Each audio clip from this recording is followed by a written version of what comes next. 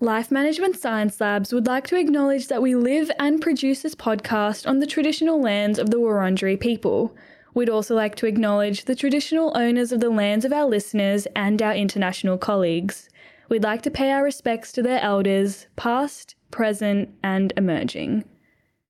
Hello everyone, and welcome to Work in Progress, the Personal Productivity Science Insights podcast produced by LMSL, the Life Management Science Labs. We are champions of life management science, providing structured insights informed by science and inspired by practice on key aspects of conscious living. Each week, we bring you scientific and practical insights on each element with the expert knowledge of professionals in the field. I am your host, Joanna. Let's get started. Hi guys, and welcome back to Work in Progress. I am your host, Joanna, and today I will be joined by Stuart Sidle from New York to talk about stress management and how we can better manage change during difficult times. Stuart is an industrial organizational psychologist and is the Dean of Social and Behavioral Sciences at Mercy College.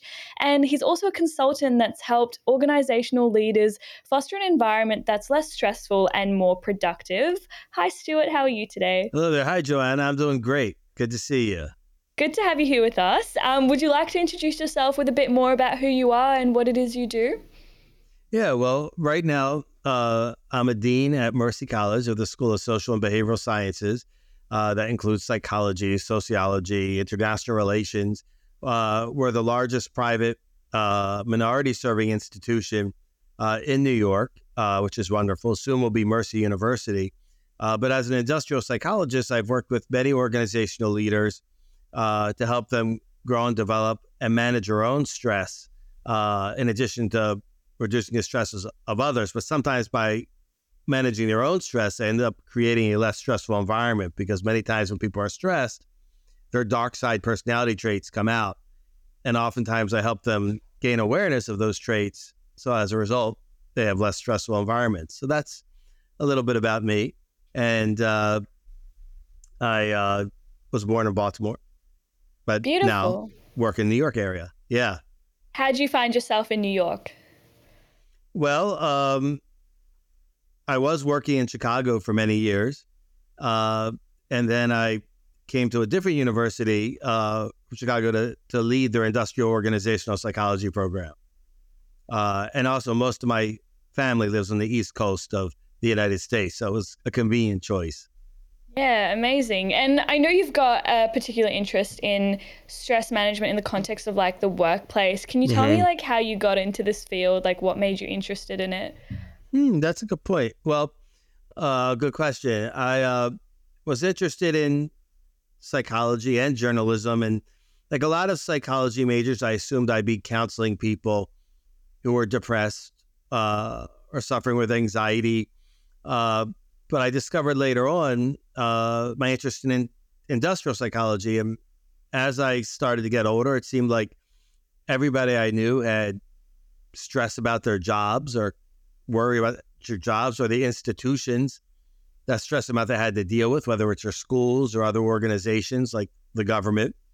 So being able to make a contribution to make those places less stressful, more effective, seemed like meaningful work to me. Yeah. So I've enjoyed that. That sounds really good. And I feel like knowing that you wanted to go into that more specific part of the field is really great. Yeah, well, thank you. Yeah. And then also, I like the balance of consulting with organizations and being an academic, because I also, love education as a tool to help people get into the careers of their dreams and to have social mobility and have a better life as a result of education. Yeah, awesome. Well, I think we're in really great hands today. So before we get started, I'll introduce you in a little section we like to call Have You Met Stuart? So our first question for you is, do you have a favorite book or anything you're reading at the moment? Yes. Well, actually, I just started rereading a book that I read in high school, which is Viktor Frankl's Man's Search for Meaning. And I thought that also fits well with today's podcast. Yeah. And what's that one about? Well, Viktor Frankl is a psychiatrist who survived living in concentration camps during World War II. As a Jewish person, he was in a concentration camp, and he sort of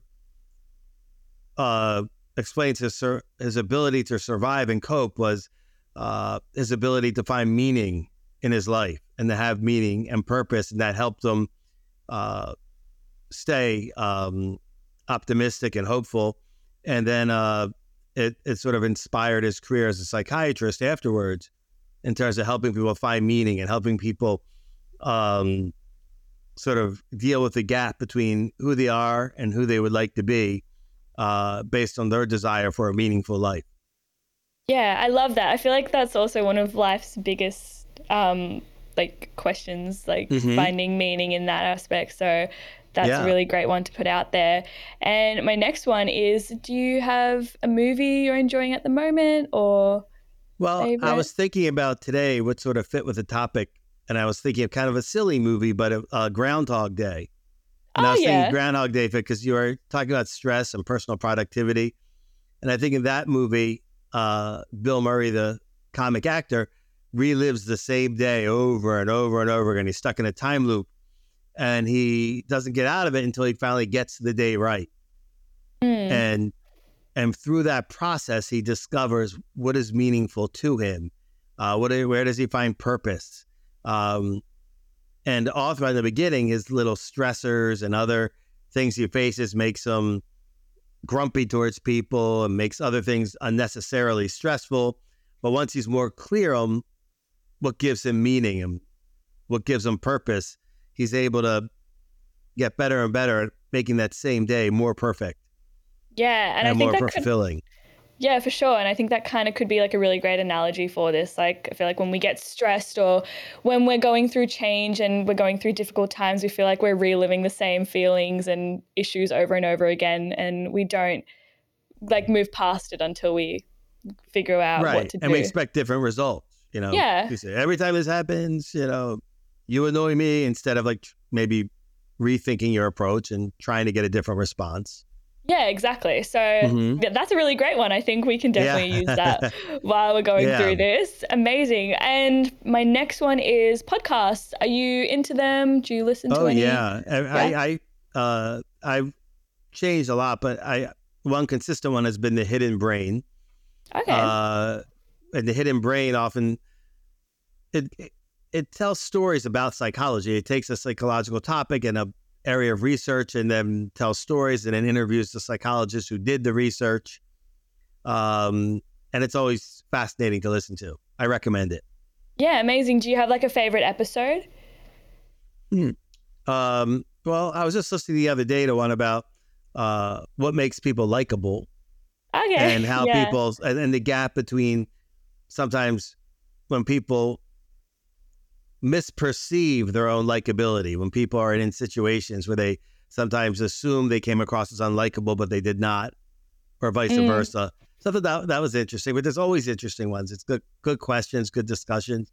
And I find that a good podcast you learn from, and it passes the time well during a commute. Oh, yeah, for sure. I was listening to a podcast on my way here today, so definitely a really great way to pass time. And lastly, I'd like to ask if you have a famous role model or anyone in your life that you look up to. Well, I look up to a lot of people, but in terms of dealing with stress as a leader, I remember around the same time I became a department chair at a university, that was one of my first major management responsibilities. Barack Obama became president, and I was greatly inspired by his no drama Obama approach. And I started thinking a lot about how if you use too much dramatic language in the workplace, how much more stressful it can make things to be. So I started saying, I want to be like no drama Obama. And instead of saying things like, if we do this, the dean's head's going to explode, and reframing that to a less dramatic response. If we ask the dean to do this, he may say no, but his head won't explode. So trying to replace dramatic language, he inspired me to do that and be a little more cool, calm, and collected, and how that could help create a less stressful environment. So Yeah. that's one person, but I admire a lot of people. Yeah, for sure. I feel like that's a hard question because a lot of people don't have just one singular role model, but Barack Obama is a good one. And I love the whole thing of like making your life less dramatic and going through language as a way of doing that. That's really effective. I've actually never thought about it that way, but that's a really good one to put out there.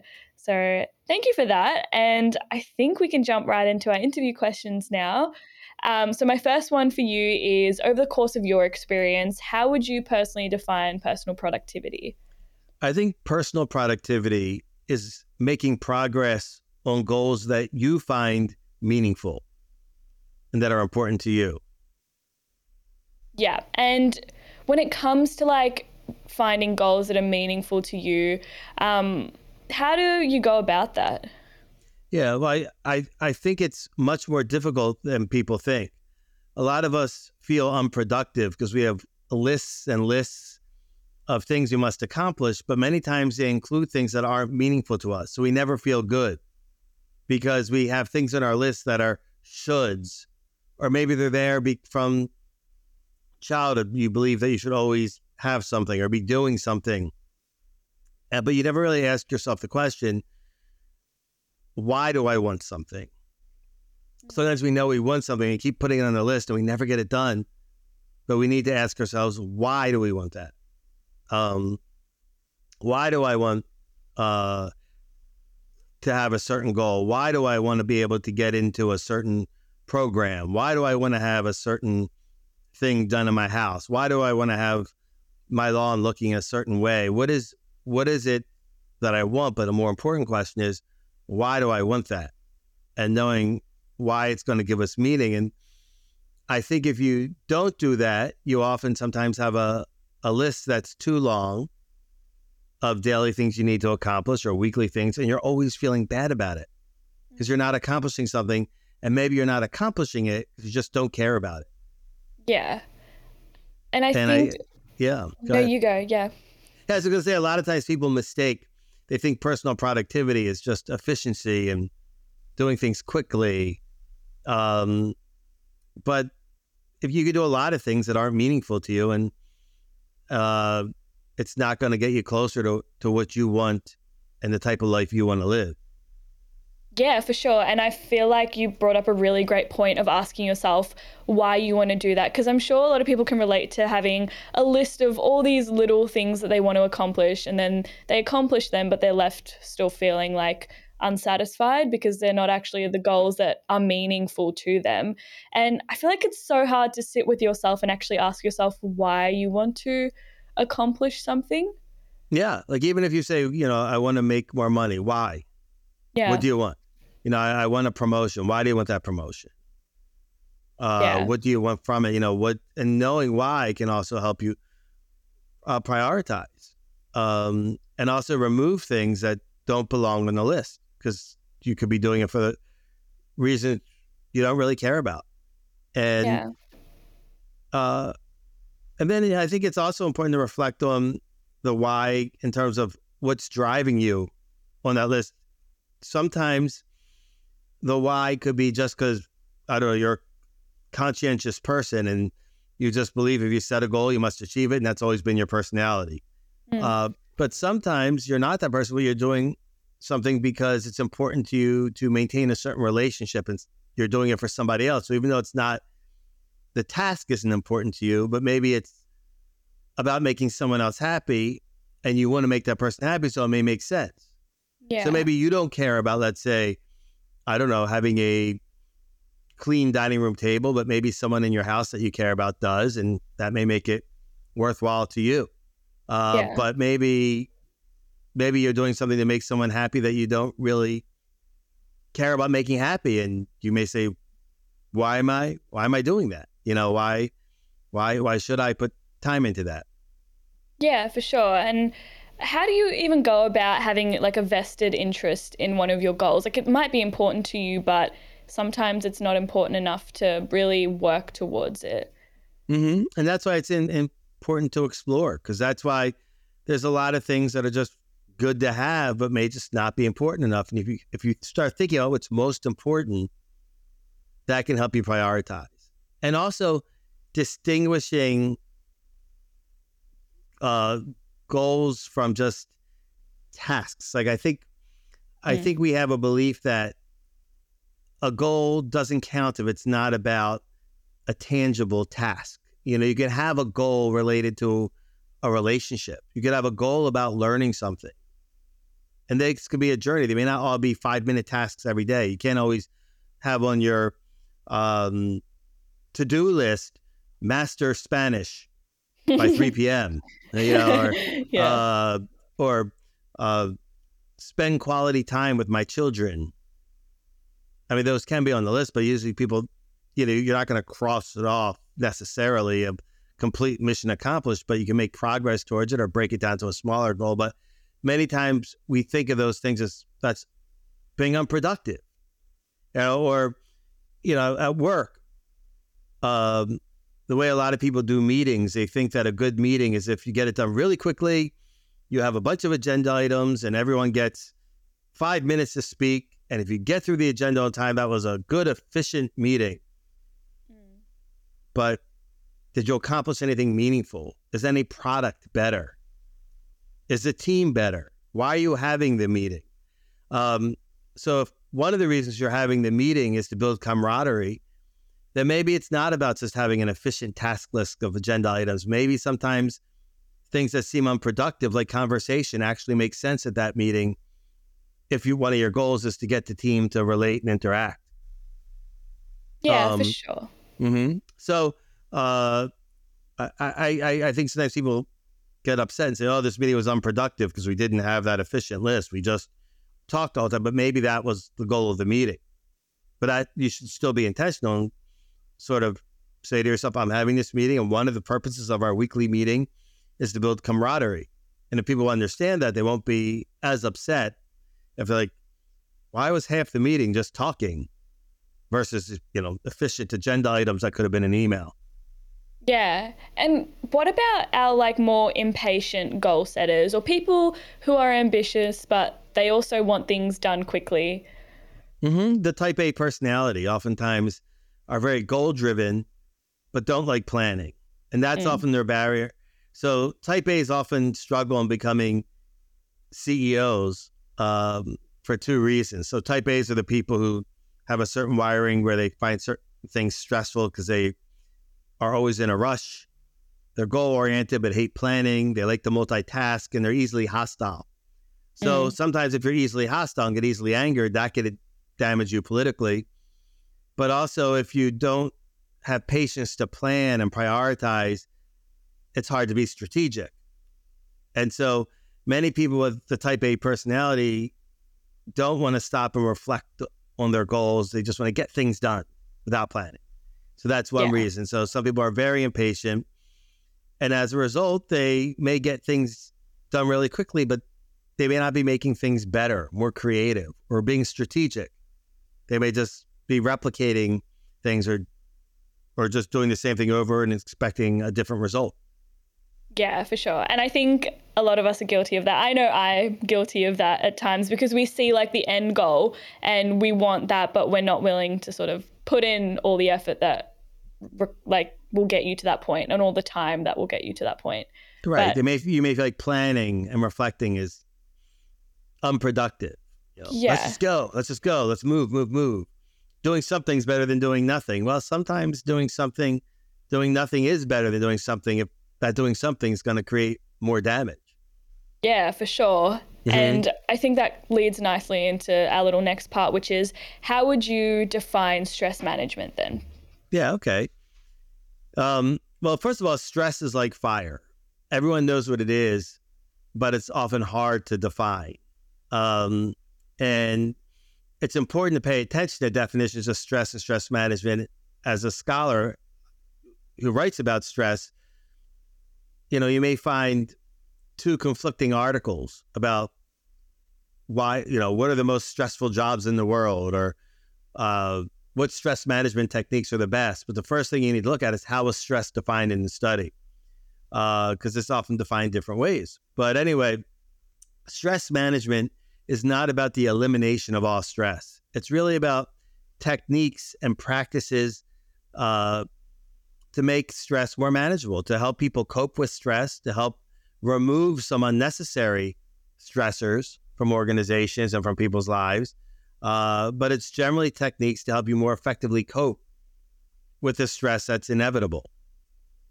Yeah, and do you think there's a correlation between stress and anxiety? Yeah, well, I like to distinguish the two, but they have some similar impacts on things like productivity.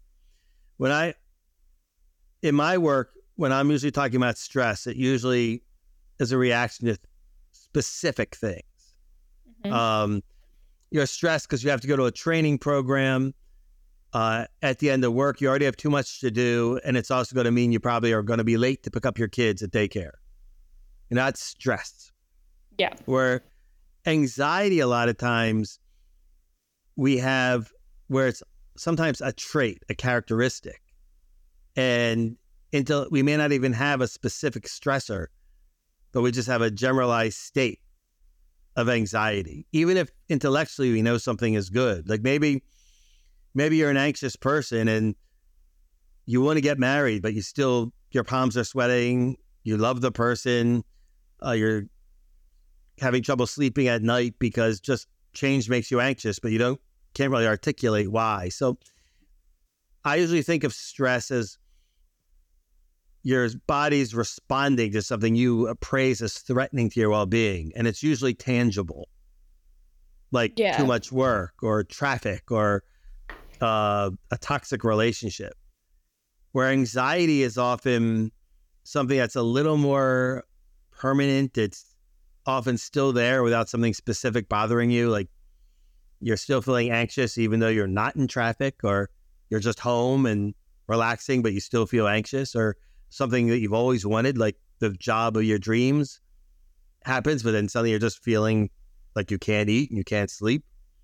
Yeah. So that's how I like to distinguish that, especially when I'm talking about things like change management. The stress people usually feel in change management is they already have too much work, or they're going to come across as incompetent, or relationships are going to change. And then the anxiety is often harder to explain. People just feel like on edge, but they don't really know why. They can't articulate it. It just feels different. And then some people are just permanently anxious, and it's something they deal with. And it's just part of who they are. And some people take medication, or some people just accept it. Yeah. And do you think that anxiety can reshape how people deal with stress? Like naturally anxious people will be more stressed in difficult circumstances? Hmm. Um, I would say that people who, um, we would call it high neuroticism, people who are easily angered, easily anxious, tend to find most situations more stressful than people who have a more calm or less neurotic personality. But, there's all sorts of differences. A lot also depend, sometimes people who are generally calm can feel stressed too. If they're in a situation where they're overly challenged and don't have the resources to deal with the challenge. Mm. But generally people who are wired anxious often find certain things more stressful than people who are not. Yeah. And I think that makes a lot of sense as well. But in terms of like the workplace, how does stress impact like the workplace? Yeah, well, there's a lot of ways to look at it, and it impacts it in a lot of different ways. First of all, you have to say what we're talking about. So if you're talking about what people call sort of arousal or nerves, sometimes a little bit of stress, just a little bit, helps. In other words, we talk about the Yerkes-Dodson curve, or some other principles where if people find their work too easy and not challenging, and there's no really tight deadlines, they get so bored that they don't do their best work. For example, you're a theater, you're a cast of a show, and there's a certain energy that comes on opening night But after a while, if you start doing the same show over and over again, the cast starts to seem dead and it gets more boring. So maybe the casting directors want to recast it so that they get that energy, that spark again. Or a football team that's only playing teams that are much worse than them may not feel energized to try their best. But when they have a rival that maybe threatens them a little bit, then they'll play their best.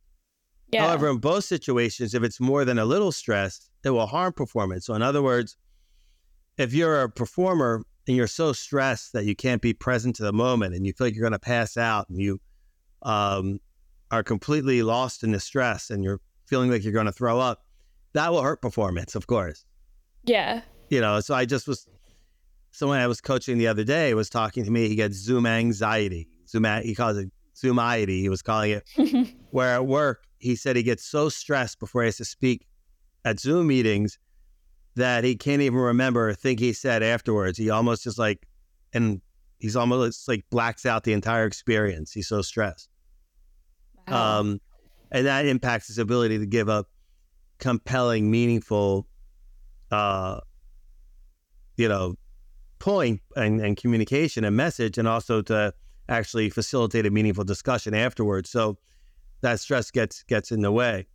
But to nuance stress and work a little more, we could talk about different ways it impacts it. A lot of scholars break stress into two categories. The stressors of stress, things that cause stress. Hindrance stressors that nobody wants. Those are things like the hassles. Yeah. Like bad parking doesn't make people better at work, or having unclear expectations, or a micromanaging boss, or a volatile boss who loses his or her temper. Those are hassles and hindrance stressors. That makes work better for nobody, for no one at all. However, there's also something called challenge stressors. And that's the stress where you're being challenged in a good way. Like maybe you're a surgeon and you get a chance to try a new technology. And it's a little nerve-wracking because it's something you haven't done before, but it's exciting and you're learning. Or maybe you're challenged because you got a promotion at work and it's the first time you've actually managed people. Yeah. You're still excited. It's like a positive stress in the sense that even though your body's having sort of a stress response, it's not a hassle, and it makes things exciting. And if you cope with it, you'll be okay. And it raises what's called organizational commitment. So if you have challenge stressors, people often want to stay at their job longer because they feel like they're learning and growing. But the key is how much challenge. So if you're challenging people in their sweet spot, it's exciting. But if you're giving people challenges that are way beyond their capacity, then they just feel anxious and stressed.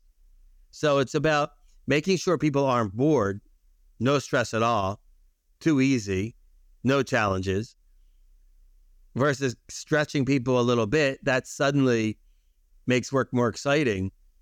But then getting to the point where they're stretched beyond their capacity, you're making someone make big decisions where they don't have the authority or the training or knowledge. That's going to just make them feel anxious and not good at all.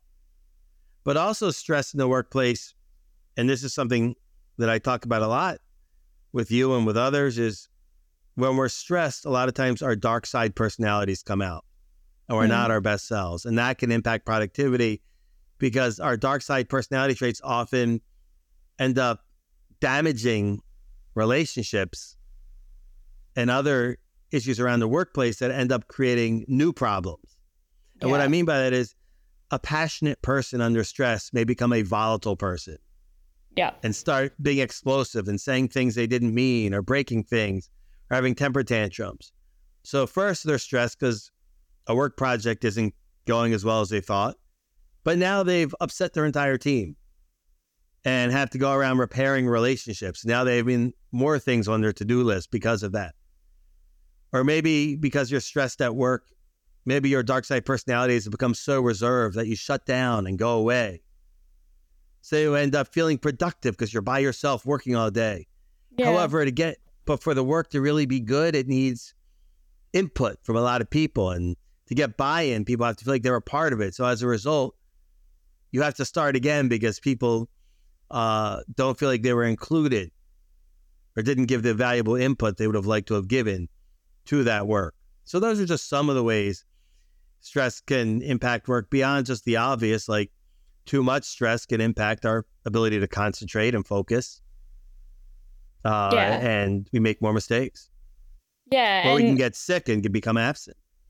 yeah, for sure. And I think I'm noticing, as you've been talking, that there are layers to stress and there are different types of stress than just good and bad stress. But would you also say, based on what you've been talking about, that there is a healthy amount of stress that propels good work?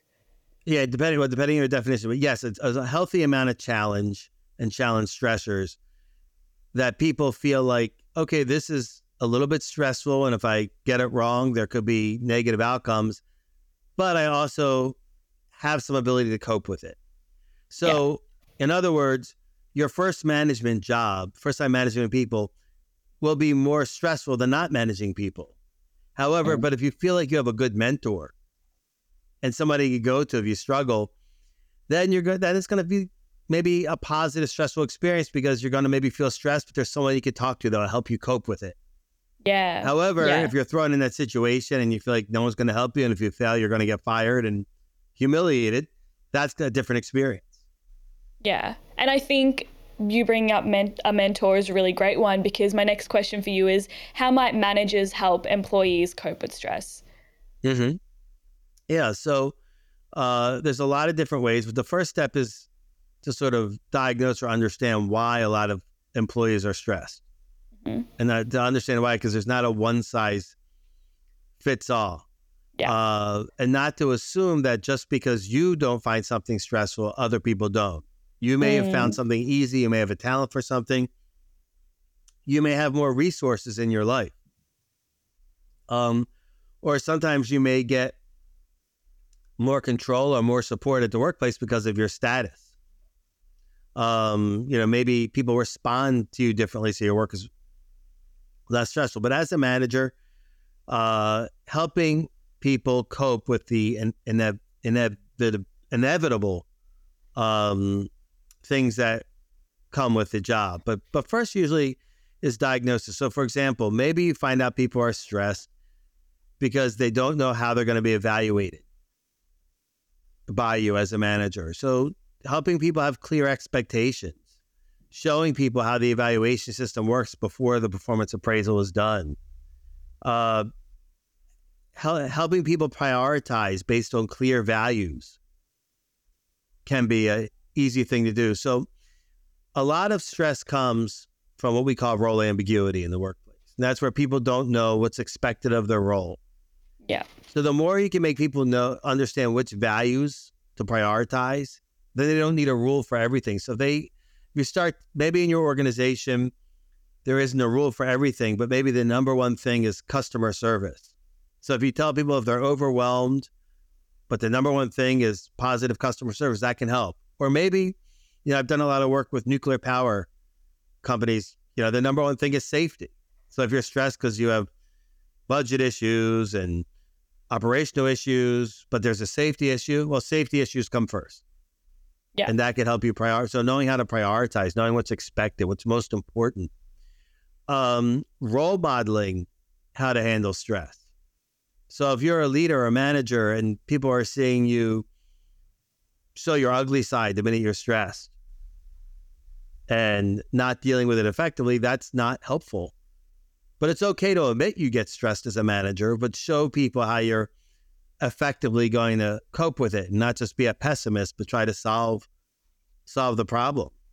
And also sometimes, I'll just give so many things managers can do. Yeah.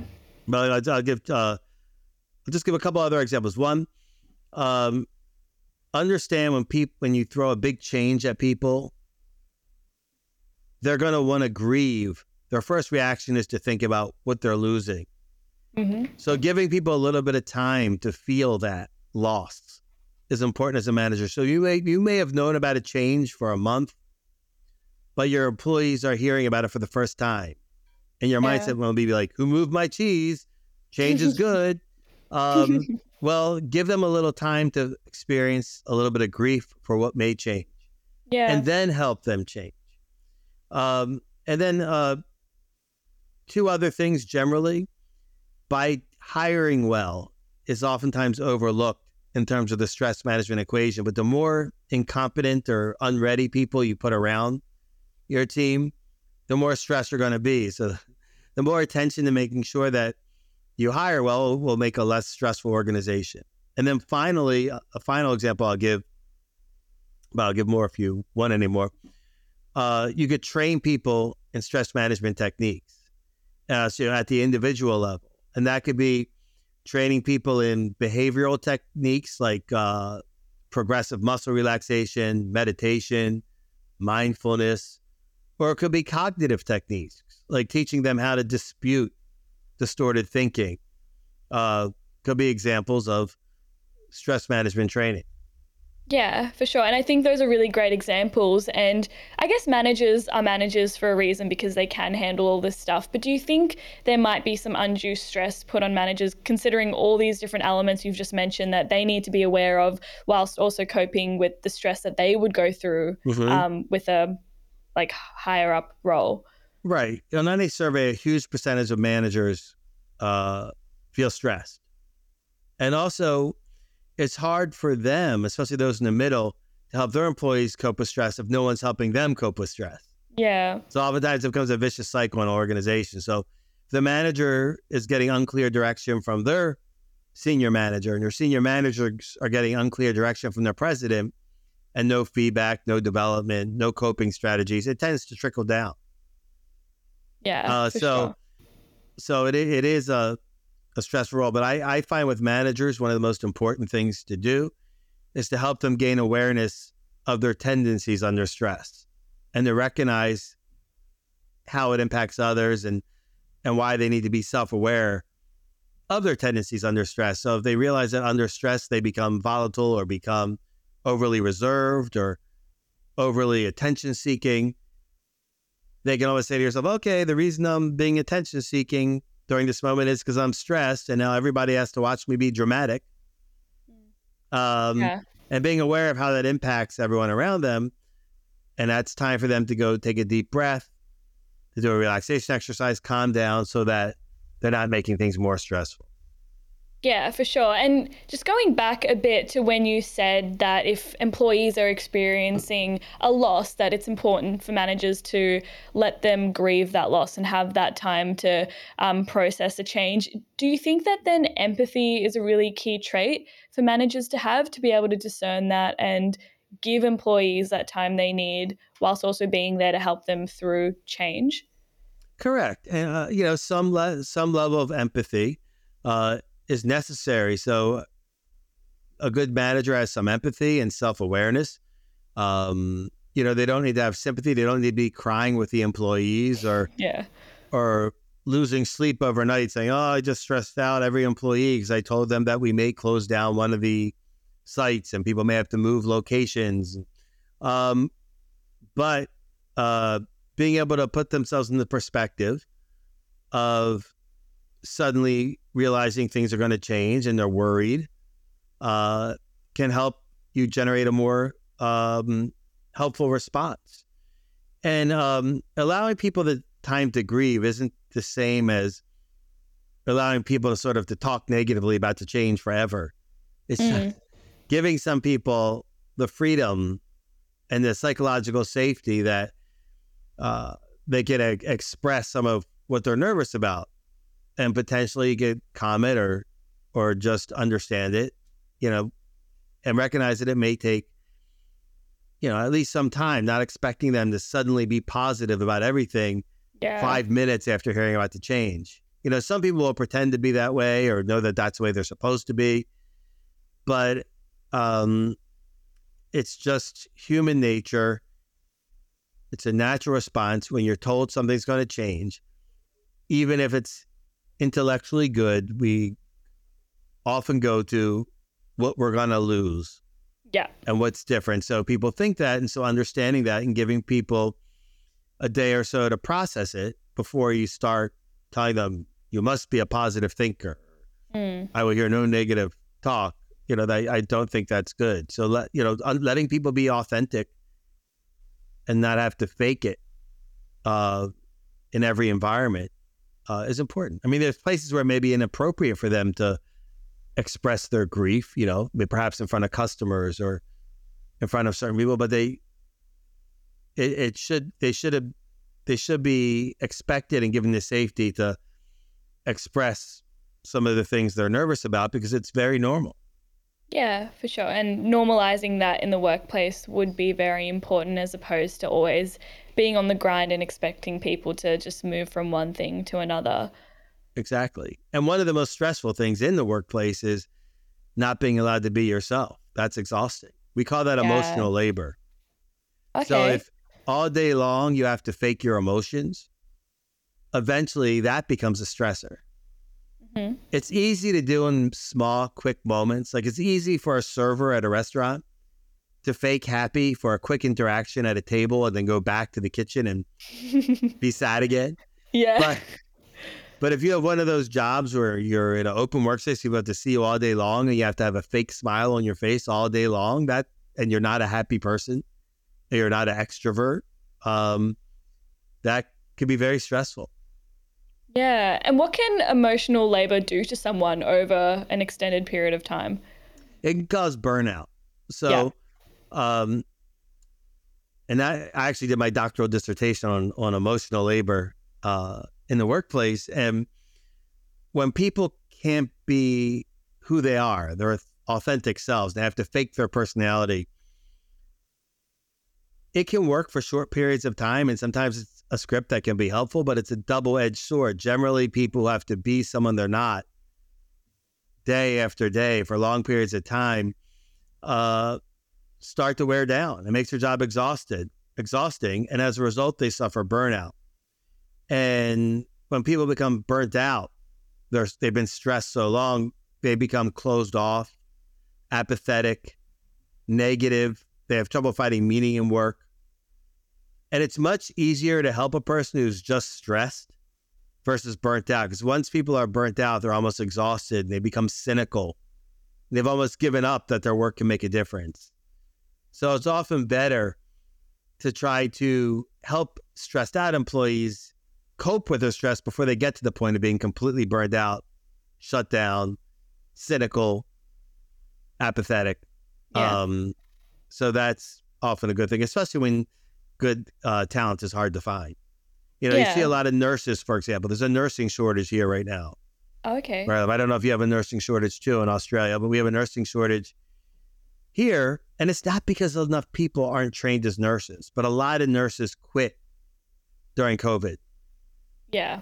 and don't want to go back. And a lot of nurses, even though that's a nice paying job, there's a lot of opportunities, get burnt out. And you may have a grumpy nurse and say, how could that person want to help you? They seem so grumpy and angry. Well, because if they feel like they're stressed every day, nothing's getting better, they're not heard or listened to, if they feel like they're not being treated well, they burn out and they feel exhausted from that work and end up wanting to do something different. So consequently, right now, it's hard to find enough nurses. Same with teachers. We have plenty of people who are trained as teachers right now, but some areas have a shortage of teachers because during COVID and other situations, parents were brutal. The situation was tough. There's many people who felt like they weren't appreciated. They didn't have control, and they burned out and they don't want to go back. Yeah. So as a result, they're saying, how do we get more teachers now? Yeah, for sure. And back to what you said about people pretending to be someone they're not and losing that authenticity. Is it possible for them to convince themselves that they're not that person, or that they are that person, sorry? And is that why that leads to emotional labor? Yeah, well, some people are good for short periods of time. So a lot of people in the workplace are what we call learned extroverts. Yeah. You could be a writer on television who could be an extrovert for an hour when they're doing a funny interview. But then after the show, they want to go home and rest and they feel exhausted. I work with some presidents and CEOs who are introverts, but they can pretend to be an extrovert 5 or 6 hours a day when they're interacting with employees and trying to boost morale. They can pretend to be social. But then when they go home, they tell me their spouses say, what did you run out of words, or you don't want to talk anymore? Because being an extrovert for several hours when they're really an introvert is exhausting. Yeah. When introverts go to big parties, they often need a break.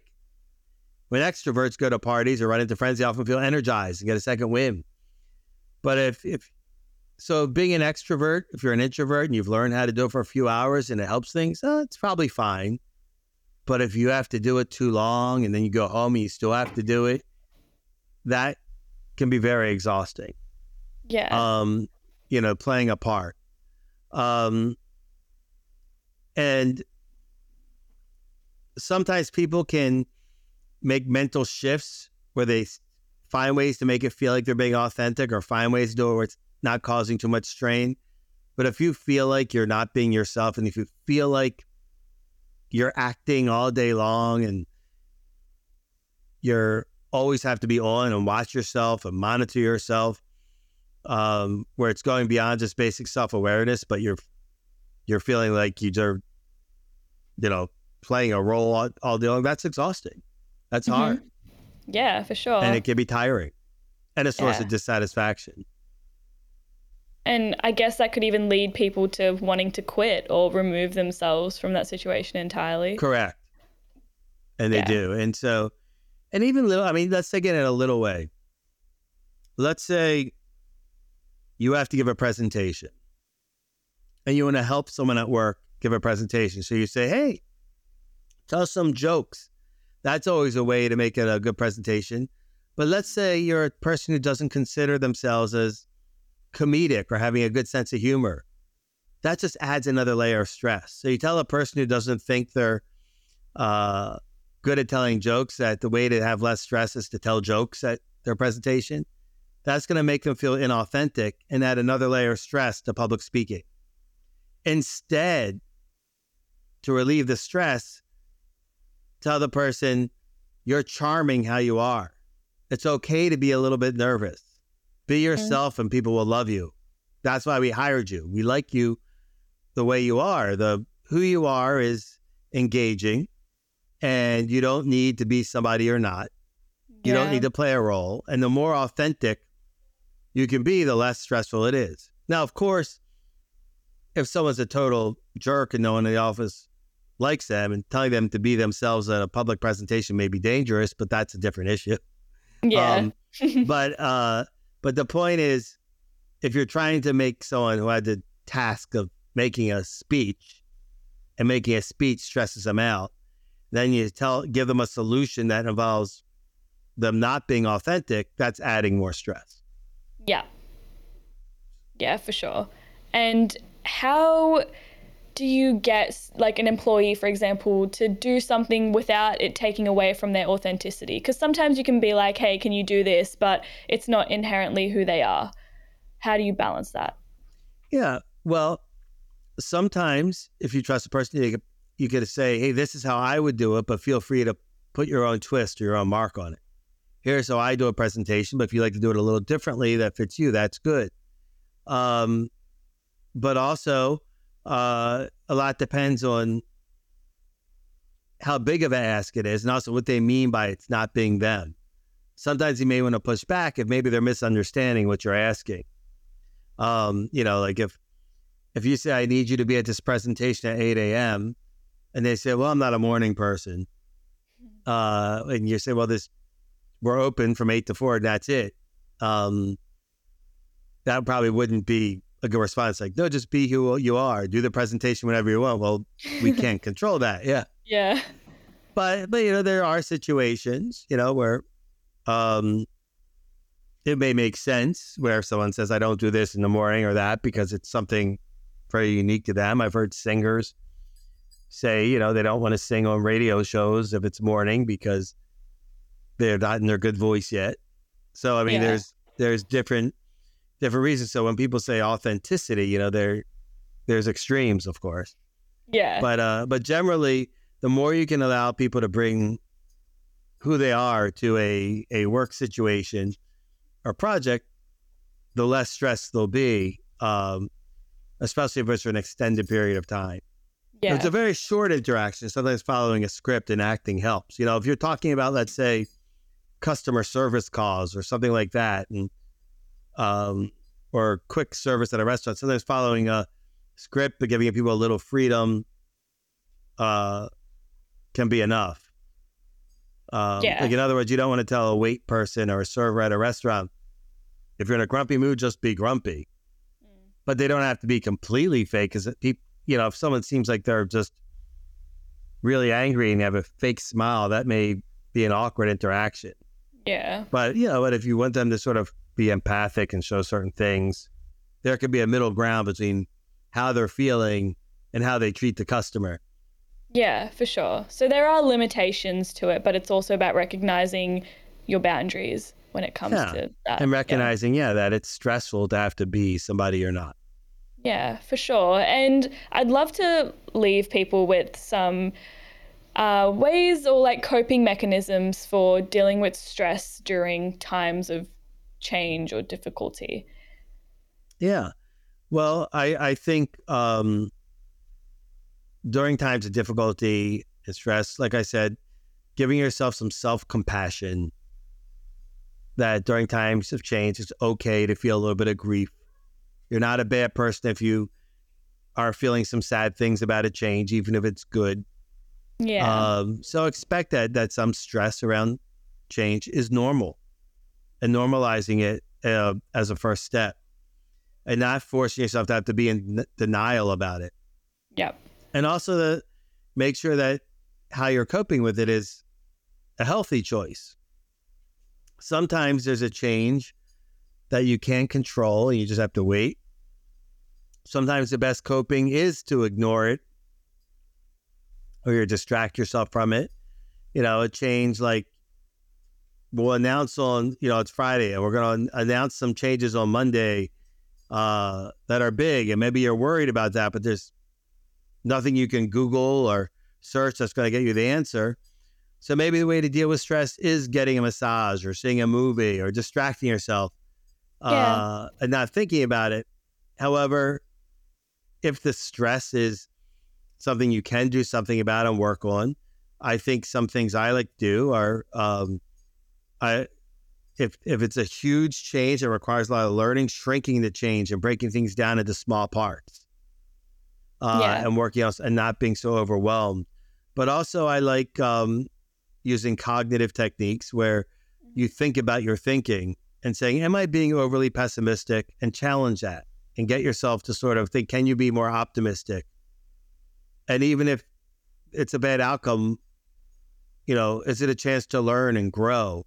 So starting to shift your thinking and challenge your beliefs that are leading to stress, like automatically thinking you're doomed if the changes weren't going to be negative, and trying to replace those thoughts with more productive or realistic thoughts, or even as opportunities.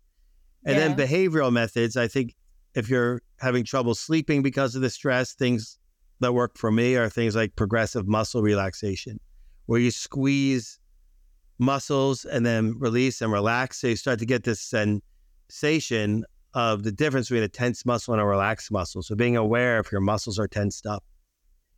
And then also being aware of behaviors that actually make you feel worse. Sometimes mindlessly during stress, we may go for quick pleasure, such as bad nutrition, and eating lots of junk food, or drinking too much, and then feeling even worse. So practicing self-care can make you more resilient during stress, and making sure that you're taking care of yourself as much as you can.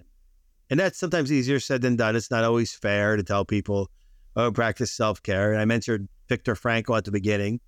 You don't say to someone living in a concentration camp or a refugee camp or anything, like, if you get 8 hours of sleep and eat organic food, maybe you'll have less stress. But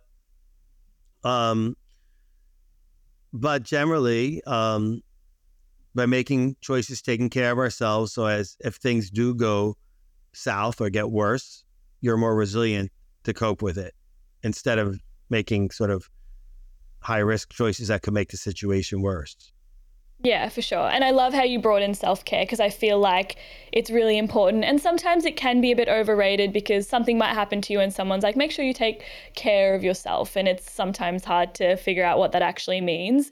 But then you can go through like a process of trial and error, I guess, to figure out what healthy habits are and which ones don't really serve you the best. For example, like indulging in unhealthy food or drinking too much, like those types of habits. Yeah, and those are the negative ones, or even the positive ones. Sometimes telling people to engage in self-care when they're stressed can sometimes even be a little insensitive, because sometimes stress, when it rains, it pours. Yeah. You may have had situations where, maybe there's a death in the family far away. You have to fly, then the flight gets canceled, and you're stuck at the airport and you can't get a good night's sleep. And the food choices at the airport are all bad. And maybe you also have a cold, and you have an hourly job. And as you're traveling, you're also thinking, you don't have enough money now to pay the rent. So, I mean, sometimes you're not in a situation where you can have ideal self-care. But in the ideal world, Yeah. the more you can get enough sleep, eat nutritious food, exercise properly, you're generally more resilient against the curveballs and the stress that's thrown your way. Yeah, for sure. And it's so circumstantial, right? Mm-hmm. Yeah. Exactly. It's definitely circumstantial. Yeah. Because sometimes your stress is caused not by bad things happening around you. Many times we have stress because we're avoiding behaviors. Mm-hmm. So if your stress is because you've put off an important conversation with somebody, if your stress is because you haven't finished your master's thesis, saying, I'm going to have more me time and practice self-care, and you may get more stress because what you're doing is putting off what you need to do. Yeah. So if you have to tell someone something important and you're going to say, okay, I'm going to get a massage now and go, get some fresh squeezed juice and then take a jog, and then another day passes, you don't have the conversation, that's not helpful. So sometimes the best solution to stress is just doing the behavior that's missing. And so It's not about self-care. It's not about behavioral techniques. It's not about cognitive techniques. It's about addressing what you're avoiding and the fear of what you're avoiding, and to deal with it. And then that's the best way to deal with the stress. Yeah, for sure. So you're right. So it's circumstantial indeed. Yeah. And as we've talked about this, I've just realized how much navigating is required around this topic. And like, you really have to learn more about yourself and how you deal with things and how other people can help you. And there's so many variables. So that in itself can cause you stress, I guess. Mm-hmm. Yeah. Exactly. Yeah. So it's really complex, but thank you so much for going through all of that with us. I'd love to move into our practices, habits, debrief section. So this is where I'm just going to ask you how you deal with stress in your life. So my first question for you is there a practice that you use to help cope with stress? Yes. And so for me, a lot of times I don't even think of things as practices anymore, because certain things eventually just become habits. Yeah. And that's just what I do. So, maybe I'm about to have a stressful meeting, and so I'm coaching myself in my head to calm down and to dispute irrational thoughts and to get rid of unrealistic thinking or doomsday scenarios and replace them with more optimistic or positive scenarios when I don't know. But oftentimes, if I'm about to go into a stressful meeting or presentation, I sometimes close my eyes and simply count backwards by threes. Sometimes that's simple practice. And it's more difficult than you think to count backwards by threes. Yeah. I remember you mentioned it before and I was trying to do it. Yeah. Yeah. It's all right, but it also especially if you have a little bit of attention deficit disorder or you're a little bit distractible, sometimes slowing down your breathing, closing your eyes, counting backwards by 3 before you have a difficult phone call or meeting or Zoom call is a simple way sometimes to snap back into things. And also, many times it can be stressful for me if I have a task that's just way overwhelming, so a giant task. So sometimes just by what I mentioned before, shrinking the task. So instead of saying, I'm going to clean out my entire office right now, saying for the next 5 minutes, I'm going to clean my desk. Yeah. As perfect as I can. Yeah. And then that thrill of like, wow, the desk looks great. That may motivate me to do another 5 minutes of something else. But that can help. That kind of thinking sometimes makes certain things less stressful if you give yourself these baby steps. You're sort of thinking globally, but acting locally. And in other words, you're thinking big, having the perfect uncluttered office, but saying, I'm going to feel good if I accomplish in these 5 minutes a clean desk. Yeah. Yeah, for sure. So those things. So those are some things I do, but also being aware of the importance of nurturing relationships. And one thing I recognize in myself, sometimes I feel really productive if I sat at my desk all day and did 100 things and got a bunch of emails done. But that's when I often realize I'm doing poorly, because as a manager, as a leader, I need to be connecting with people, growing with people. And then when stress comes as a result, you have a network of people who want to help you. Yeah. Versus doing everything by yourself. So for me, reflecting on certain things. So for Marshall Goldsmith, he talks about asking himself questions at the end of the day. And I think asking yourself, am I cultivating my networks? Did I connect with enough people? Did I get enough people recognition today? And those practices can sort of help reflect in a day, give a structured way to reflect on your day and think about things that maybe are making your life more stressful and less productive. Yeah. Can be helpful as well. And so for me, the things I've been doing and coaching people, and I've been doing so long, I don't even think of them as practices, because they're often just what I do is just, if I'm about to go into a stressful Zoom call, I find myself closing my eyes, counting backwards. As I'm walking to an important meeting, I start, as stressful scenarios or doomsday scenarios pop into my head, I start counseling myself just like I was be coaching somebody, and say, well, what's the worst thing that can happen? And, Yeah. are you sort of negative fortune telling or reading people's minds or assuming the worst? And if the worst does happen, what are the implications? And sort of challenging that and sort of getting yourself to a more positive mindset. Yeah. And do you find that there are any challenges to these habits that you've got?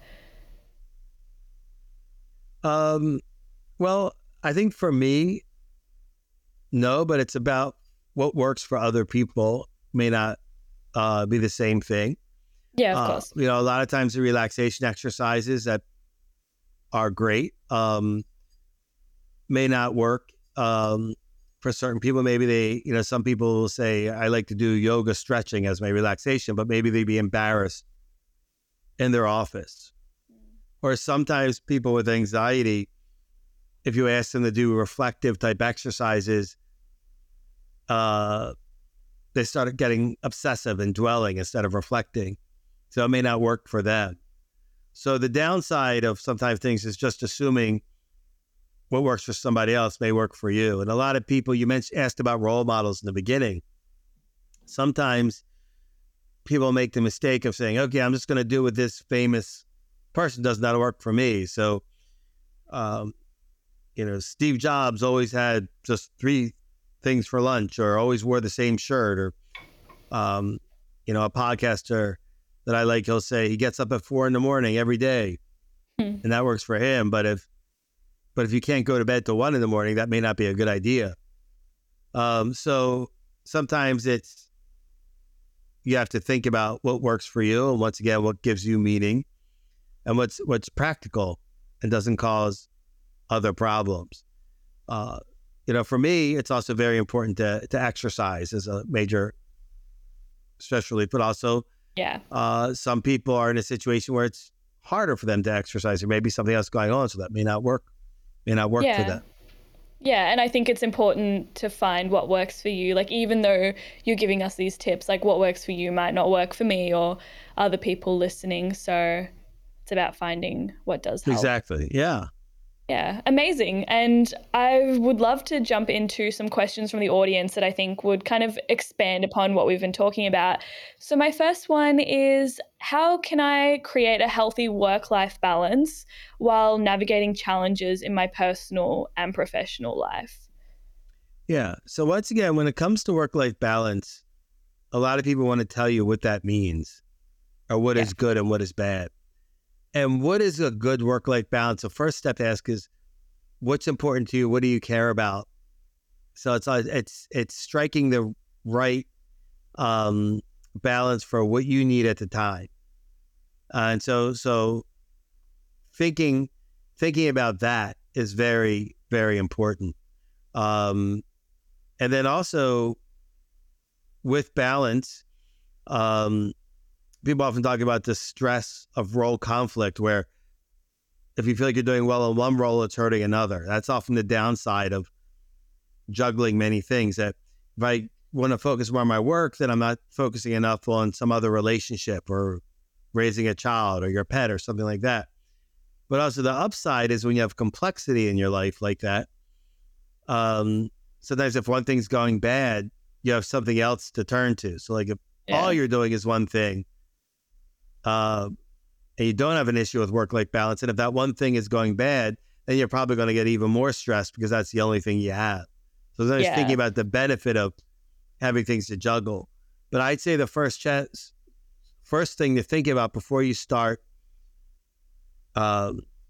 looking for the solution to work-life balance is first defining what is meaningful to you, what type of life do you want to have, what do you want and why do you want it, and then starting to eliminate things that don't relate to the life you want to have and giving more time to what you care about. So so that's often an important way to have balance. And then also sometimes finding ways to bring things together or having focus time on each. There's different solutions depending on what the relationship challenge is and what the work challenge is. But I'd say the first step is at least finding out why you want something. And that will help you make some of the choices you need to make. Yeah. And I love how we've gone kind of full circle back to that question of why you want something. I feel like it's so important to figure that out, no matter if it's something to do with your personal life or your professional life. Like, knowing why you want something can always help you navigate balance, I guess. Yes. Mm-hmm. Yeah, Yeah. amazing. And my next question for you is, how can I avoid feeling overwhelmed by the many difficult changes occurring around me? Yes. Well, first of all, once again, accepting that it's normal to feel some grief and upset by things that are changing and things that may be different, but and also allowing yourself some time to go on a journey to explore, and then eventually taking the responsibility to making some change. But things can be overwhelming, so breaking things down in terms of what can you do now that can help move you towards the life that you want versus saying I need to fix everything all at once. Yeah. And then also listening to your thinking and looking to see if you're, a lot of times when we're overwhelmed, it's sometimes very real. Sometimes it's, you could list the things that are going on in your life and people go, wow, how can any human being deal with all that? Mm-hmm. But many times we convince ourselves we're even more overwhelmed than we are. There's many days where I say, oh my God, I have so many things to get done. I'll never get it done in one day. And then by 2:00, I got everything done. Yeah. Sometimes we can negative fortune teller, convince ourselves that something's much more challenging than it is. So sometimes it's important to say, hey, am I negative fortune telling? Am I making things more catastrophic? Am I being over dramatic? Taking a deep breath, relaxing, getting things done, not multitasking too much on high attention tasks where you do everything poorly and then it just you have to redo it again. But also sometimes multitasking when it's a lot of low attention tasks, like boiling an egg and listening to a webinar at the same time isn't so hard. Yeah. But texting and trying to listen to somebody at the same time is difficult. Mm-hmm. So, so those are things. But many times when we're overwhelmed, we're thinking about trying to solve everything all at once and not sort of breaking things down into smaller, more manageable habits and steps. And anything great that you've ever done is a result of continuing good habits and practices, not because of just one quick action.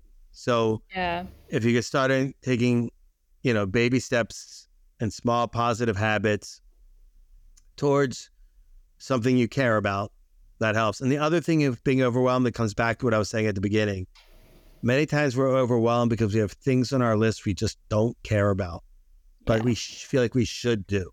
Mm-hmm. So how many things are you putting on your list? Are you overwhelming yourself because no one's making you, but you just decided that you have to do this thing.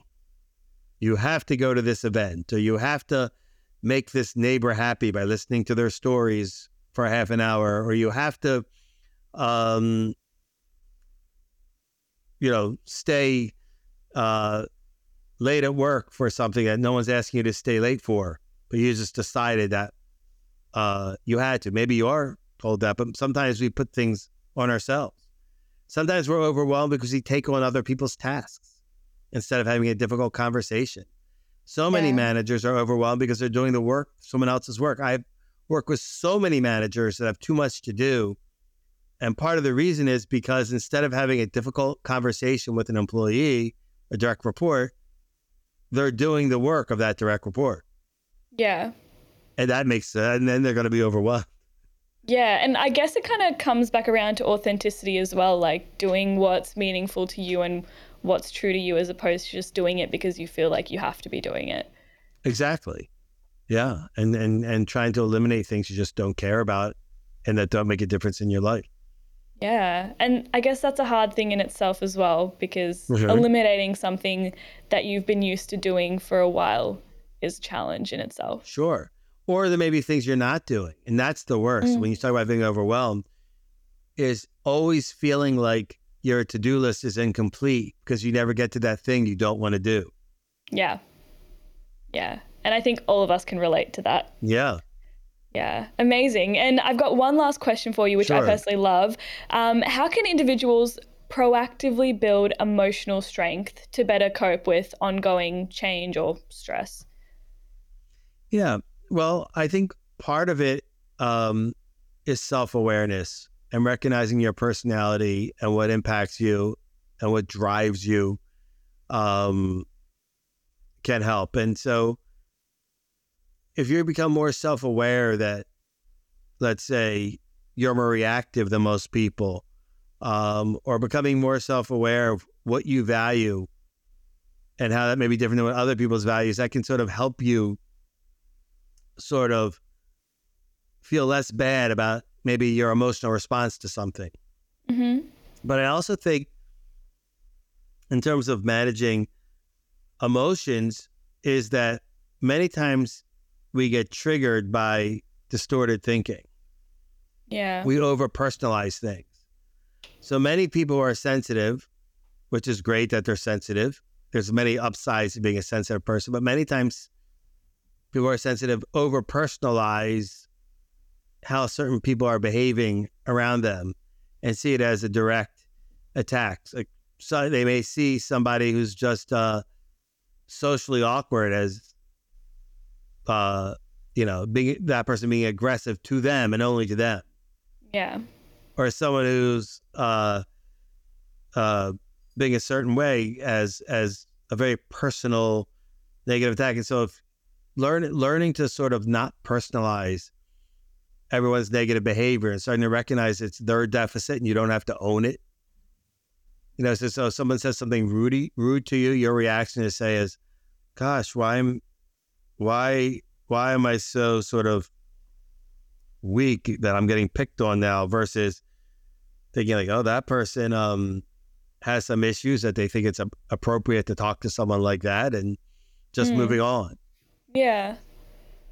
And I think that's really great, not sort of internalizing someone else's bad decisions or their decisions as a direct attack on your character. Correct. And saying, and not personalizing it. Yeah.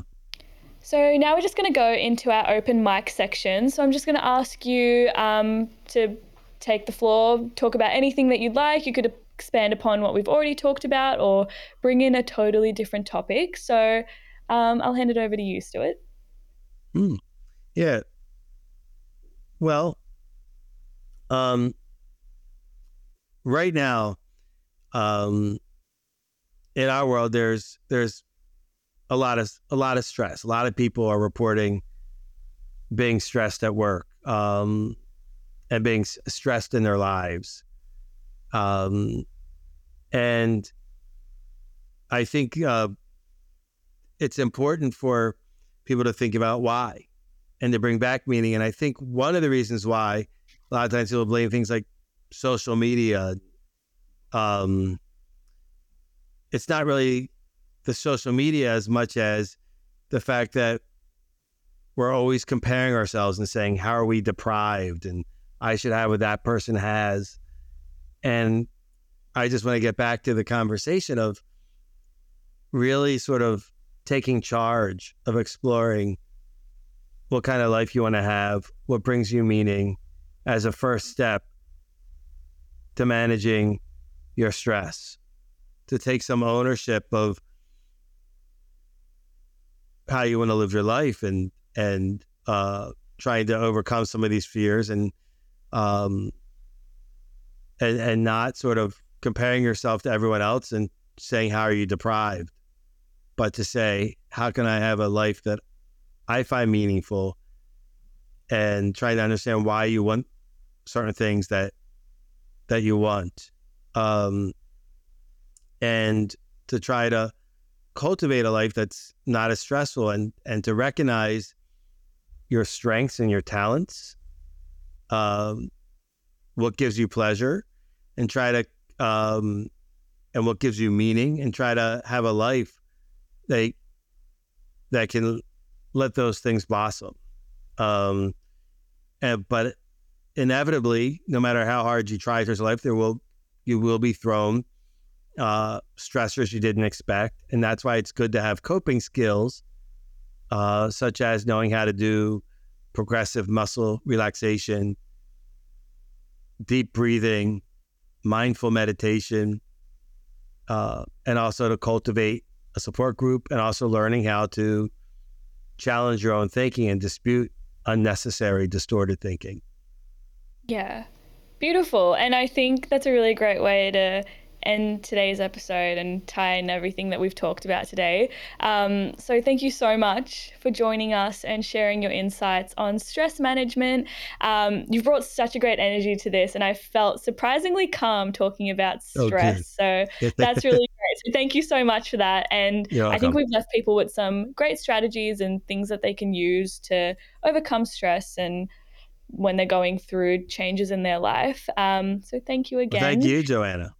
Thank you. So for those of us who want to find out more about you, where can we go?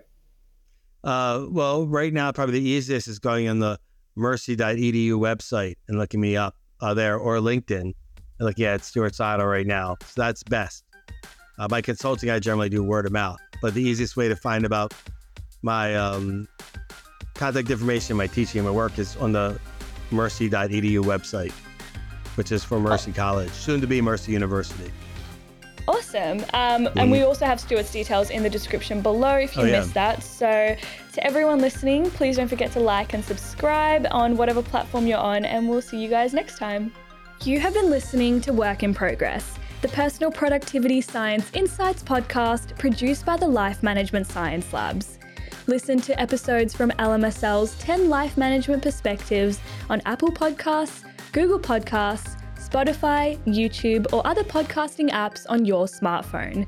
If you enjoyed this episode, please consider rating our show, sharing it, and subscribing to our channel, as it helps other people find it and us grow to bring you more quality resources. More of our work can be found on our website pp.lmsl.net, where you can join our movement. I'm Joanna. Thanks for tuning in.